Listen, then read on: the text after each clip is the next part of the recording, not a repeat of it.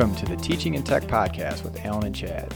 This podcast was developed with teachers in mind. We are so happy to have you joining us as we launch this podcast, where we'll dive into everything related to teaching, learning, and technology integration. Our goal is to inspire passion in teachers by discussing strategies and activities that have been successful in the classroom, along with ways to integrate technology for maximum student engagement. In each episode, we want to look at things teachers are doing that are working, detailing teaching strategies and technology integration ideas. Also, special guests will join us to share their own strategies that have been successful with their learners. So, I'm Alan Brown, now a curriculum specialist here in Canton City. Math teacher, math department chair. I've taught freshmen, sophomores, algebra, geometry. I've been a literacy coach at McKinley High School, and so a little wide range here of different things I've had my, experience with. And I'm Chad Hoffman. I currently am working as a technology resource teacher at McKinley High School. This is my 24th year in education. Most of the time of those 24 years was spent in the middle school classroom. I've taught many years of middle school science, but I've also taught language arts. I've taught math for a couple of years, and I even actually did my student teaching in a middle school social studies class. So I've got a pretty good viewpoint of all the different content areas. And throughout that time that I was teaching middle school, technology has always been a big part of my day-to-day classroom routines and my instructional strategies. And so when we opened up these technology resource positions in our school district, it was a natural fit and a natural place for me to move over, where now I get a chance to work with teachers and helping them with technology integration. And I also do a lot of work with students, helping them use their devices and making sure that they're able to effectively learn and use their technology as a tool to help them with that. So, Alan, I don't know if you've noticed, but in the last couple of years, teaching hasn't been getting any easier for those who work in the classroom. That's no lie, especially with everything going on. I think when COVID hit here, 2020, the world really came crashing down as far as what education looks like. Obviously, everything was impacted, but really, teaching in general was just decimated in our realm of how to present information, how to engage students, how to show that they're gaining something to prepare them for real life, when real life was nothing we could prepare for at that time. Boy, isn't that the truth? And really, you think about that, even in that period of March of 2020, where we went from basically a traditional school environment to suddenly then a period of time where we were away from the students and trying to regroup and figure out a plan, to then trying to integrate a virtual learning environment halfway through a quarantine period. It definitely was a challenge. And then even with some of the things coming back from that the following year with hybrid learning environments, with virtual learning environments, definitely a lot of brand new things in a very short amount of time that teachers were trying to kind of learn on the fly. And now I was sitting there thinking, we got all these new teachers that are coming into our particular district this year, and this is probably the most, air quotes, normal it's been in that amount of time, and we're almost moving forward as if, we're past this COVID era. And I look at the things that we're being expected to address as we did in 2019. We're now back to testing as we normally would, which puts that pressure back on students and teachers. Attendance, trying to get kids back into school after we just told them to stay home for 2 years. I mean, what are we doing here? The amount of challenges that have just been mounted onto the teachers is just, it's amazing. Yeah, that you talk about that attendance part. It really is. It's an interesting thing, because when you look at for an adult, and we've had a lot of experience to go by leading up to that, COVID was a very different experience for us, because throughout our professional careers, there's never been a long period of time where we were asked to either stay home or work from home.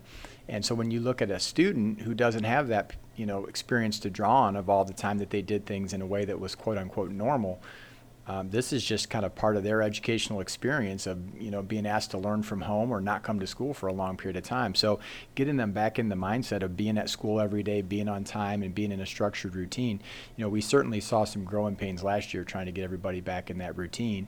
And so hopefully as we move forward, we can start to get back to where our new normal is what we would consider a little bit more normal. And the other thing, too, when you think about the idea of technology, when we left for that quarantine period in 2020, at that point, a lot of districts weren't even one-to-one with devices yet. So trying to come up with some type of virtual learning environment was really a challenge because even in our particular school district, we had a lot of devices available, but we had to actually contact families and find out who had devices and who didn't, and try to get devices signed out and taken out to the homes by some of our student resource people. So, the technology was definitely a big change there too. But the one thing that did happen coming through that, we realized that even though technology isn't perfect, there's a lot of things that technology we saw that without that we wouldn't have stayed connected with our students. So the fact that we could use the video conferencing and some of the other things where students could work from home,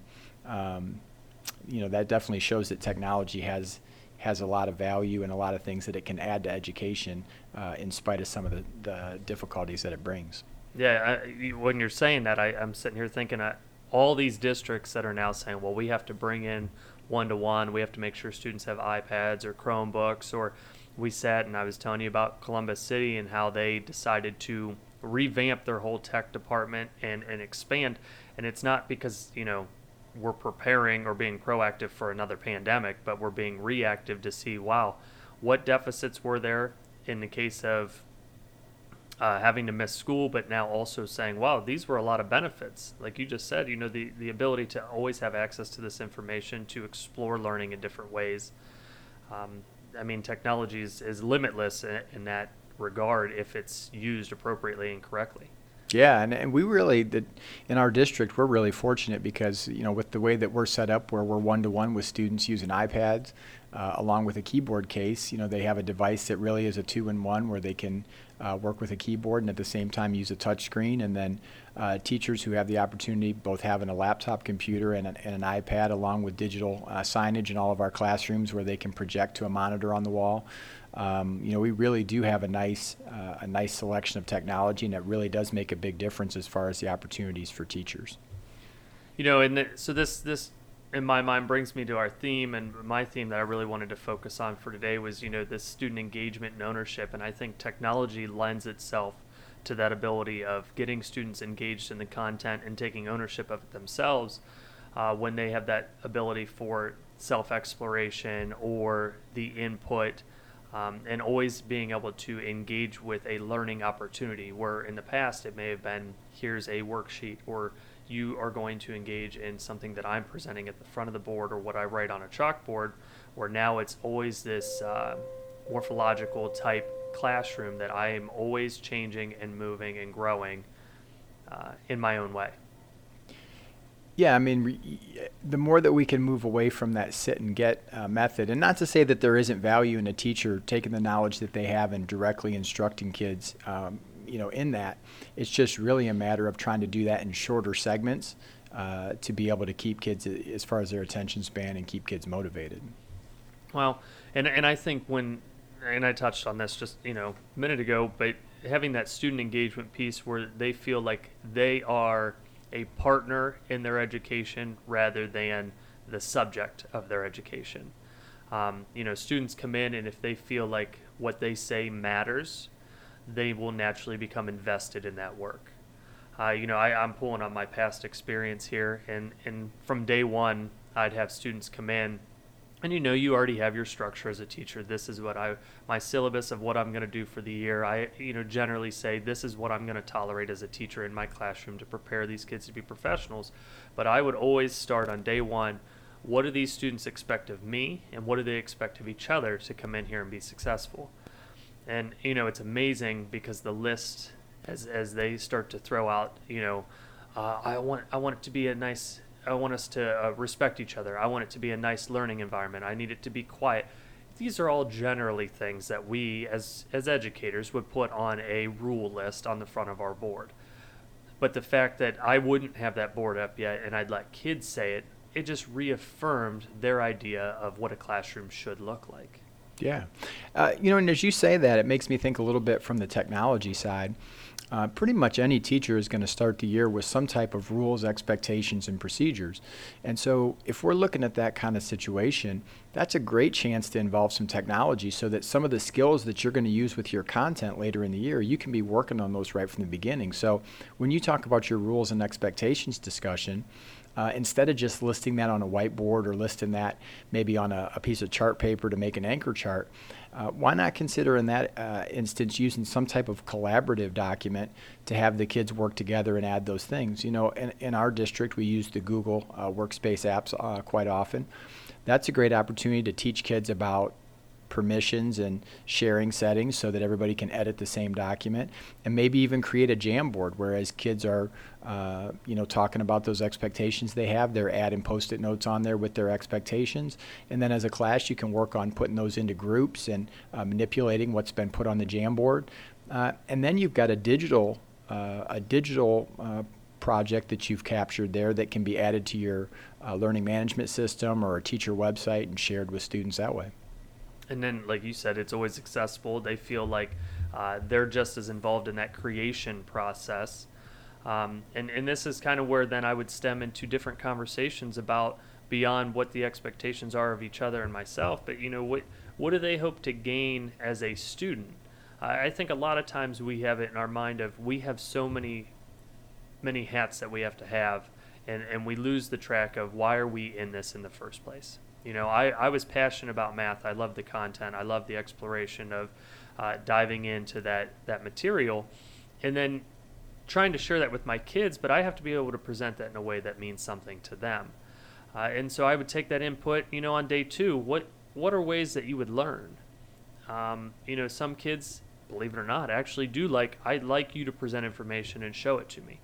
There are definitely kids who do enjoy that. Oh yeah, and it's amazing because we always hear you gotta have fun, you gotta do these activities. But I would have kids that would sit there and go, no, I'd much rather you show me how to do it. I practice it. Very traditional model. And if you've been in the classroom for any period of time, we all know as teachers that kids do want structure. Whether or not they admit to it or whether they might not ask for it, but they do want a certain type of structure and know what to expect, that's for sure. Right, and some of it could be a looser structure, but that routine that you're talking about, I mean, they come in and they know exactly what's being done that day. It's when you start just every day's a free-for-all, that's where I think we lose that engagement. But them, just having that input on, I prefer this method, and then I'd couple that with my learning style inventory, and I really have a good idea at the beginning of the year of how I can approach my specific classes on their needs and wants, as a student. Yeah. Well, a project that we worked on together last year, which I think was really a good integration of technology here, for experienced teachers, a learning style inventory is nothing new. And you and I, even probably going back to the early years in our career, most likely gave students a paper learning style inventory. And you sit there and check it off, give the point values. Right. And, it's kind of a nice tool because you do learn a little bit about each student, but at the same time, with all the things we have to do, I don't know if yours was anything like mine, where eventually I wasn't able to compile all that data on a bigger level and get bigger trends out of that. So what we worked on last year with learning style inventory, if you can set up your specific learning style inventory into a Google form, it's a great way to have students fill that out where, one, you're working on technology routines because most likely you're going to use some data collection later in the year, whether it's a Google form or some other tool. And then once they input their learning style inventory information into that form, you now have a spreadsheet where you can get some big picture trends on period by period. How many visual learners do I have? How many auditory learners do I have? And without having to you do the work at the beginning, developing the form, but then over the long term, you're not putting in all that time trying to compile data from 100 and some papers that you've collected from students, because we all know at the start of the school year when we're starting to get ready for developing our routine and then getting into content, nobody really has time for that. Right. It's just it's a quick reference at that point, and then generally you can say, all right, I'm going to present it this way. And sometimes it's easy where I would have classes that are predominantly they're all visual learners. Okay, I just need to add that piece in there, and they liked it that way. But then you'd have groups that were a very big mix, and then others that, man, all kinesthetic. And then, it's how do we approach that? Because we're very used to the, like you said, sit and get model. I'm going to present you information. You're going to take it. You're going to apply it, and then you're going to regurgitate it. And so trying to add in, and from my standpoint of what I always try to do, and some of the teachers I've worked with try to do, is adding in alternative assessments or a project-based learning model, and providing kids now outlets that meet these needs so they can show understanding in a different way. I think the hardest transition as a professional is understanding that these kids aren't learning or applying information the same way we did. Yeah. Yeah, you brought up project-based learning, and for me, prior to coming to the high school that I work at now, I spent some time working at a STEAM school, and so project-based learning is a big part of a STEAM education.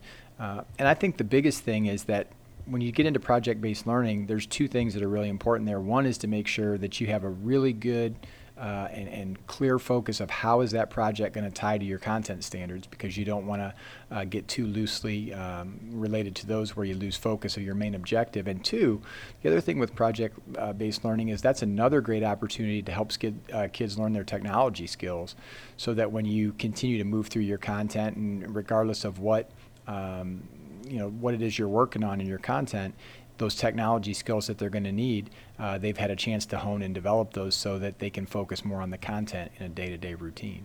I want to touch on that real quick. It just, the first one is, I think when we create projects, like you said, it's making it very intentional with what it ties to. We sometimes when we think of stuff, we're like, man, it's just got to be fun, but at some point it also has to be engaging and learning.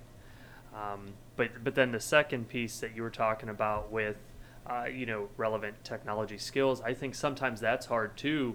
When we came into professional teaching, or a lot of people for that matter, the technology skills needed today are much different than they were needed then. And so it's trying to figure out, like, I don't know what tech skills that the kids will need, so I don't think, I may not know what's relevant or what's meaningful to teach them. Mm-hmm. And I think it's almost, you start talking about preparing kids, it's like, man, we're trying to prepare them for a world that we came up or lived in, and we got to prepare them for the world they're coming into. Yeah, there's no doubt. And you look at even 15 years ago, you would have found very few schools that would have had in the budget for a technology integration specialist, or as my role is titled, a technology resource teacher. And in some ways now, it's hard to imagine a building functioning without those, at least someone in that capacity. A lot of buildings based on budget might only have someone doing that part-time. I'm very fortunate to be doing that full-time. But you're right, the skills are different. I mean, you think about when we go back 10 to 15 years ago, technology-wise, logins and collaboration and document sharing wasn't even really a thing yet. And so that's something that students, it's almost kind of considered to be an essential skill to understand, how to log into a variety of platforms, and then how to be able to share documents. And even you think about the idea of managing cloud-based storage and being able to find your documents. We have a lot of teachers that have difficulty with that. Yeah, so I'm picturing the faxes. I'd fax you what I worked on, or not being able to find the attachment for an email. And now it's like Google just, is this what you meant? Yeah, sure, that's the one I meant. Yeah, AI and intelligent suggestions kind of helping you, get pointed in the right direction. Yeah, it's a changing world, and I think, this idea of kids essentially might know a little bit of something that we don't, and taking advantage of that. There's a teacher that I work with, and you do too now at this point at the high school, that he integrates a model where he actually relies on student knowledge to help him meet other student needs. So he'll focus. It's almost like a peer mentoring model, and I think that's maybe like an untapped treasure there. In his class, he'll teach his content. He'll get them engaged, and then he'll identify students that are essentially like masters of that area. So they're not always going to be the same kids, but let's say, Chad, you're really good at using the iPad for this lesson. I'm going to tap you as my on-site, apprentice. And I'm going to post your name in the room. So if I'm busy helping 5 other students, your peers can come up to you and say, hey, you know what, can you help me with this? Because then they know that you're skilled at that particular topic. Yeah, and that's really, I mean, that's a great way to give some responsibility to the students and help them to have some recognition for the skills and abilities that they have. And what's great about that is that really works both ways. The particular teacher's class that you had talked about before, one of the great things about the way he runs that environment, it's a very academic, very collegial type environment. And, he's doing this in what's more or less an urban-based high school. And so it's given the kids kind of that, just that higher learning type feel in there. And this type of peer mentoring thing can work not only for content, so whether you have a student who's really good at writing summaries or synthesizing information, a student who might be really strong in literature, identifying main ideas, some of the skills that they might be working on. But, that also works, as you mentioned, from the technology side as well.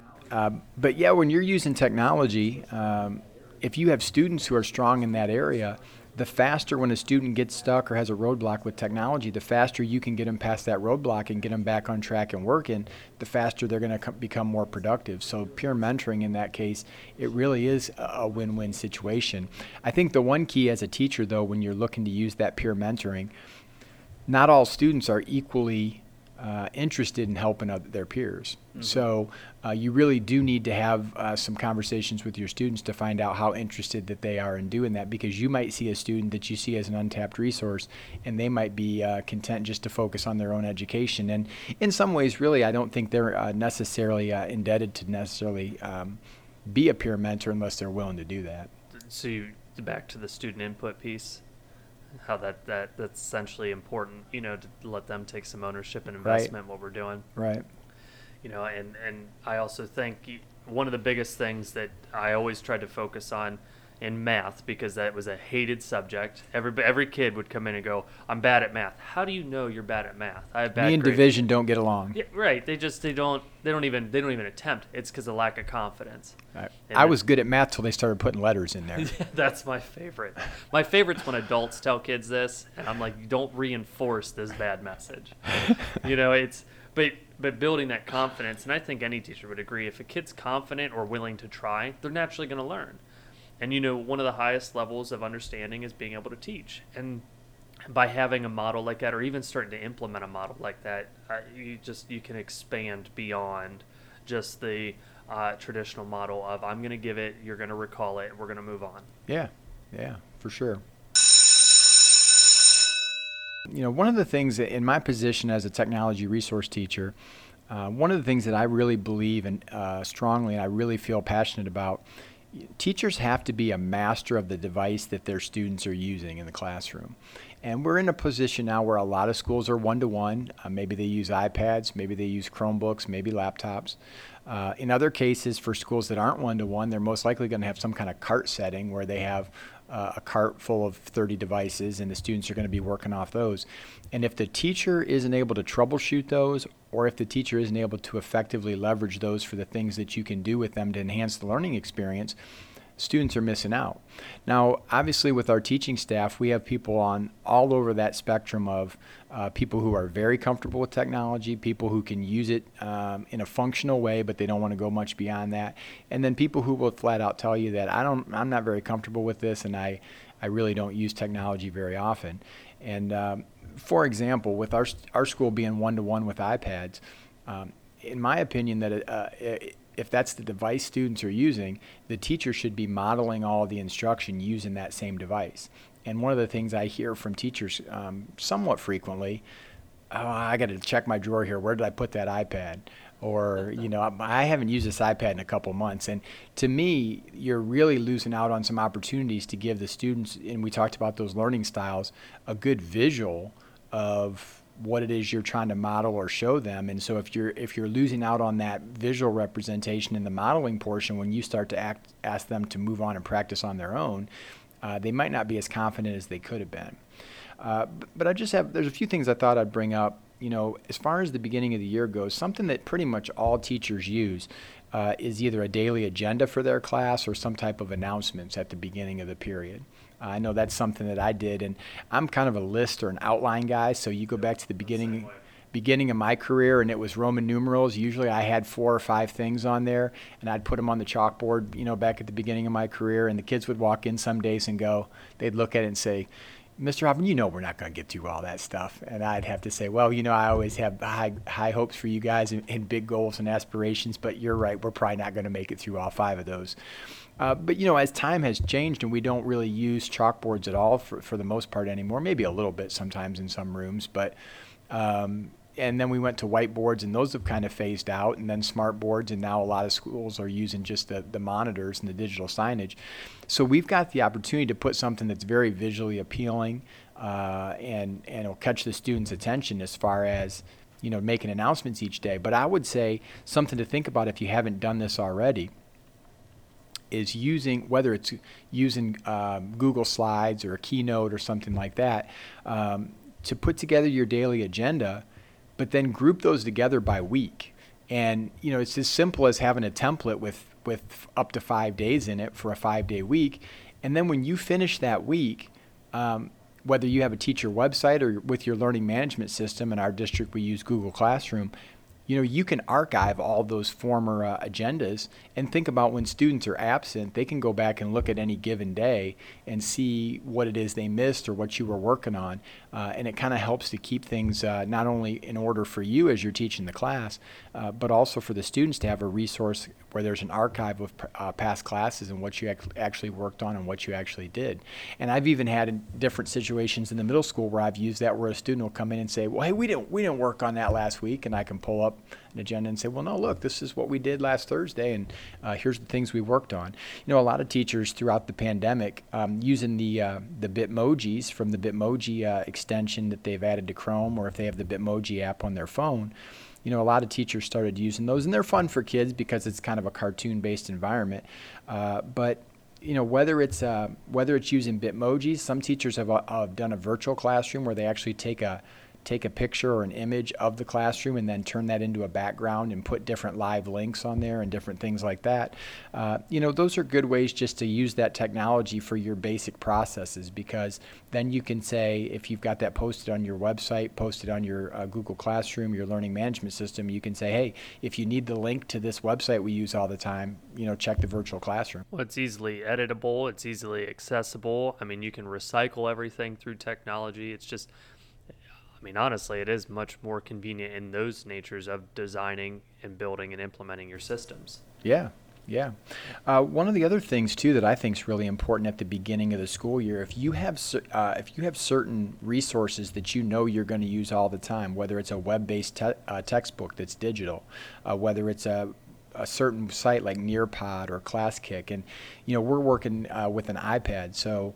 A lot of that's app-based, but because of storage space, we don't download all those apps on our devices. So early in the year, it's nice to teach the kids, how can I make home screen shortcuts on the iPad? So even if my district doesn't load certain sites that have an app version on the iPad, you can go right to Safari and then making a home screen shortcut. You can put that icon on your home screen and students can easily access it. That's something that can even be done with a classroom website. And, if you're not an iPad district, then it's a little bit different process. If you're working off Chromebook or you're working off a laptop, then it's more of an idea of doing like a tour of some of the resources and the sites that you're going to use, making sure that kids get some practice logging in, and then bookmarking and organizing bookmarks for the things that they're going to frequently visit. It comes down to, you're almost going to need to teach the kids how to use the tech before you use the tech. Yeah. And I think that'll come with the comfort level from a teacher standpoint too. With everything that's gone on, I think we kind of revert back to what we were used to doing because it was consistent and safe.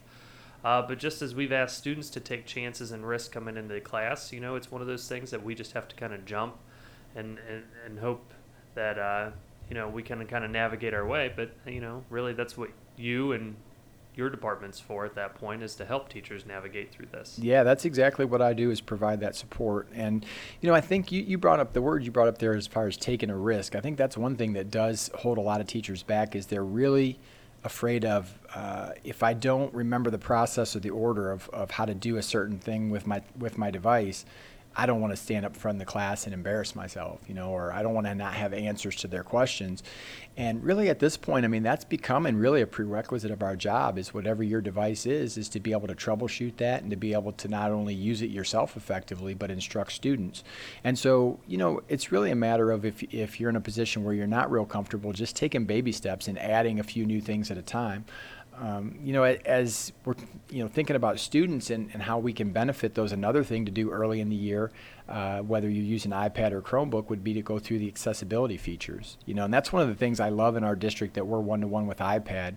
And not that Chromebooks aren't very effective devices as well, but some of the things with iPad, you start getting into the accessibility, and that's a big part of how Apple has designed that device. And whether it's using a screen reader, you think about struggling readers. If you can teach a student early in the year how to use the speak selection or the screen reader on an iPad, you're giving them a tool that's going to give them support without an adult having to give that to them, in person. And that's every kid. I mean, we know, just working with students, that it could be students that struggling readers, or it could be students advanced readers. There's always words that they're never going to know or pronounce, and it's like that is one tool that can help them phonetically hear what a word sounds like, and the visual representation. I'm like, that's a simple tool that every class could apply. That's universal across all contents. You even bring that up, teaching kids how to use the dictionary on a device. In most cases, they're able to look up definitions based on.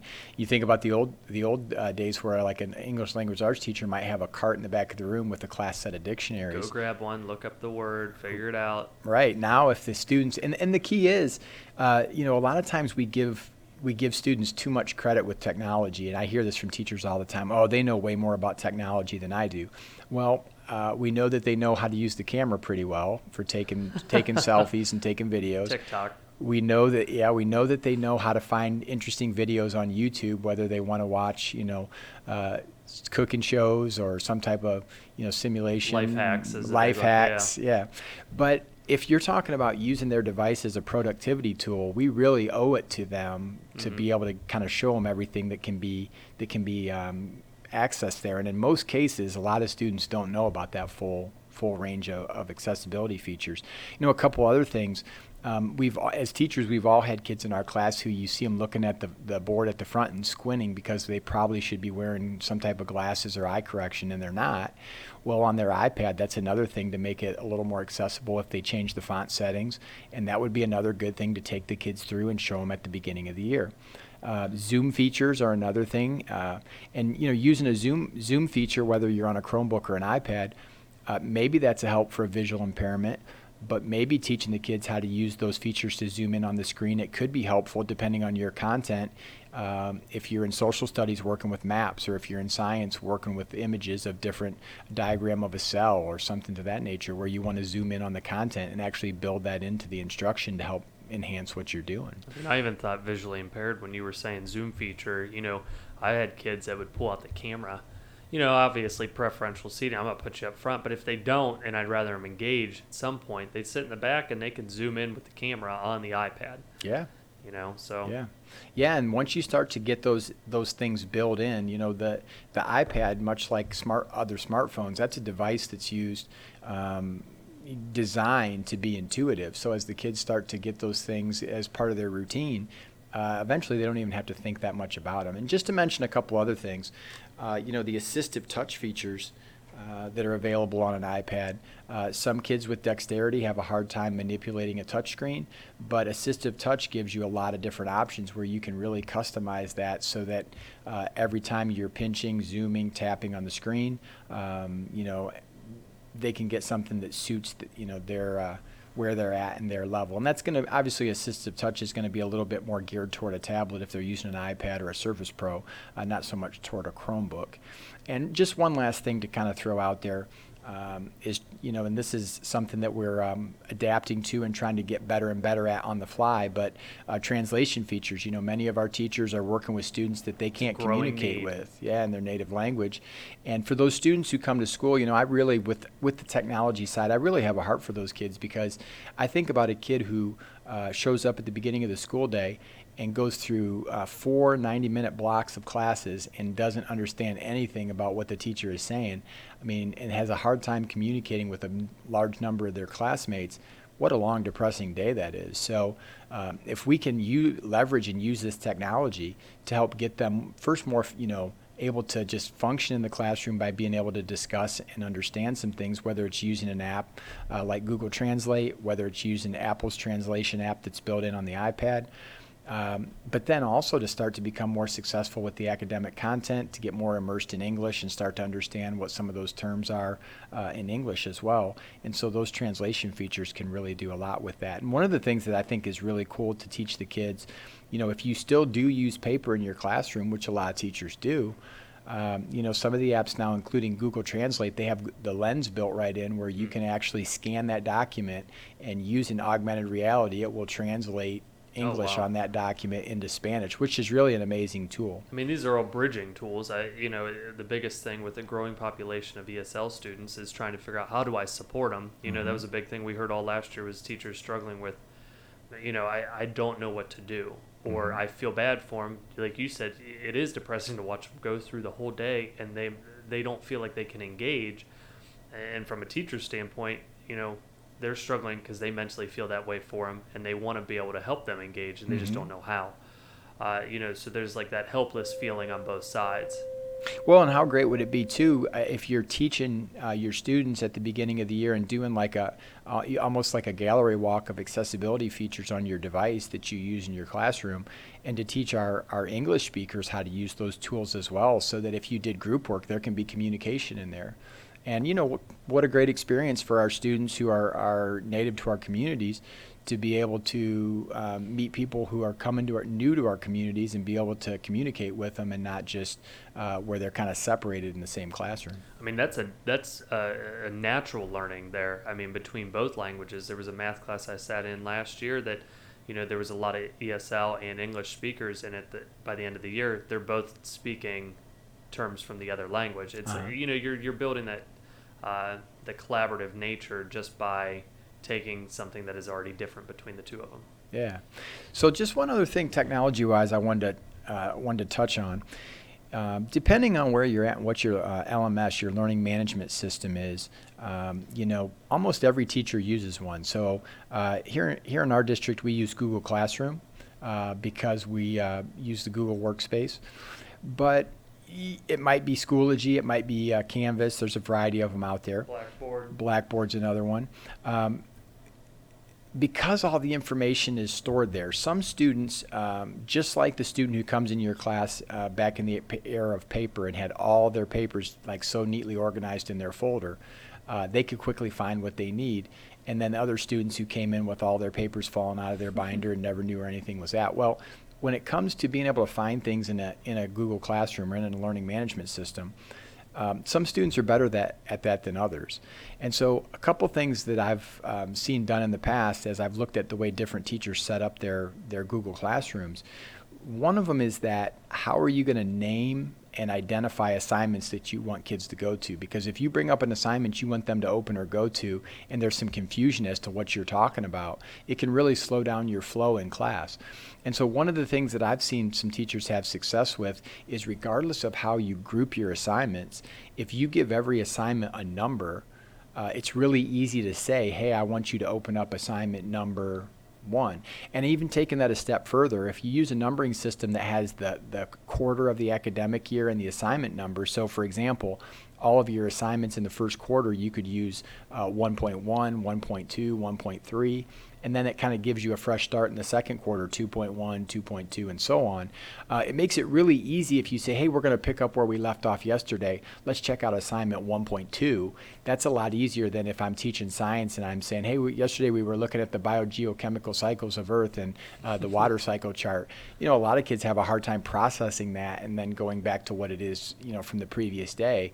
And so some of the kids who process information really quickly verbally are going to know what I'm talking about and have that open, and then they're sitting there waiting, while maybe some of the other kids, that kind of went over their head because they just can't process the information that fast. But if I can say, hey, we were on 1.2 yesterday, open that up, pretty much everybody can find that and get there relatively quickly.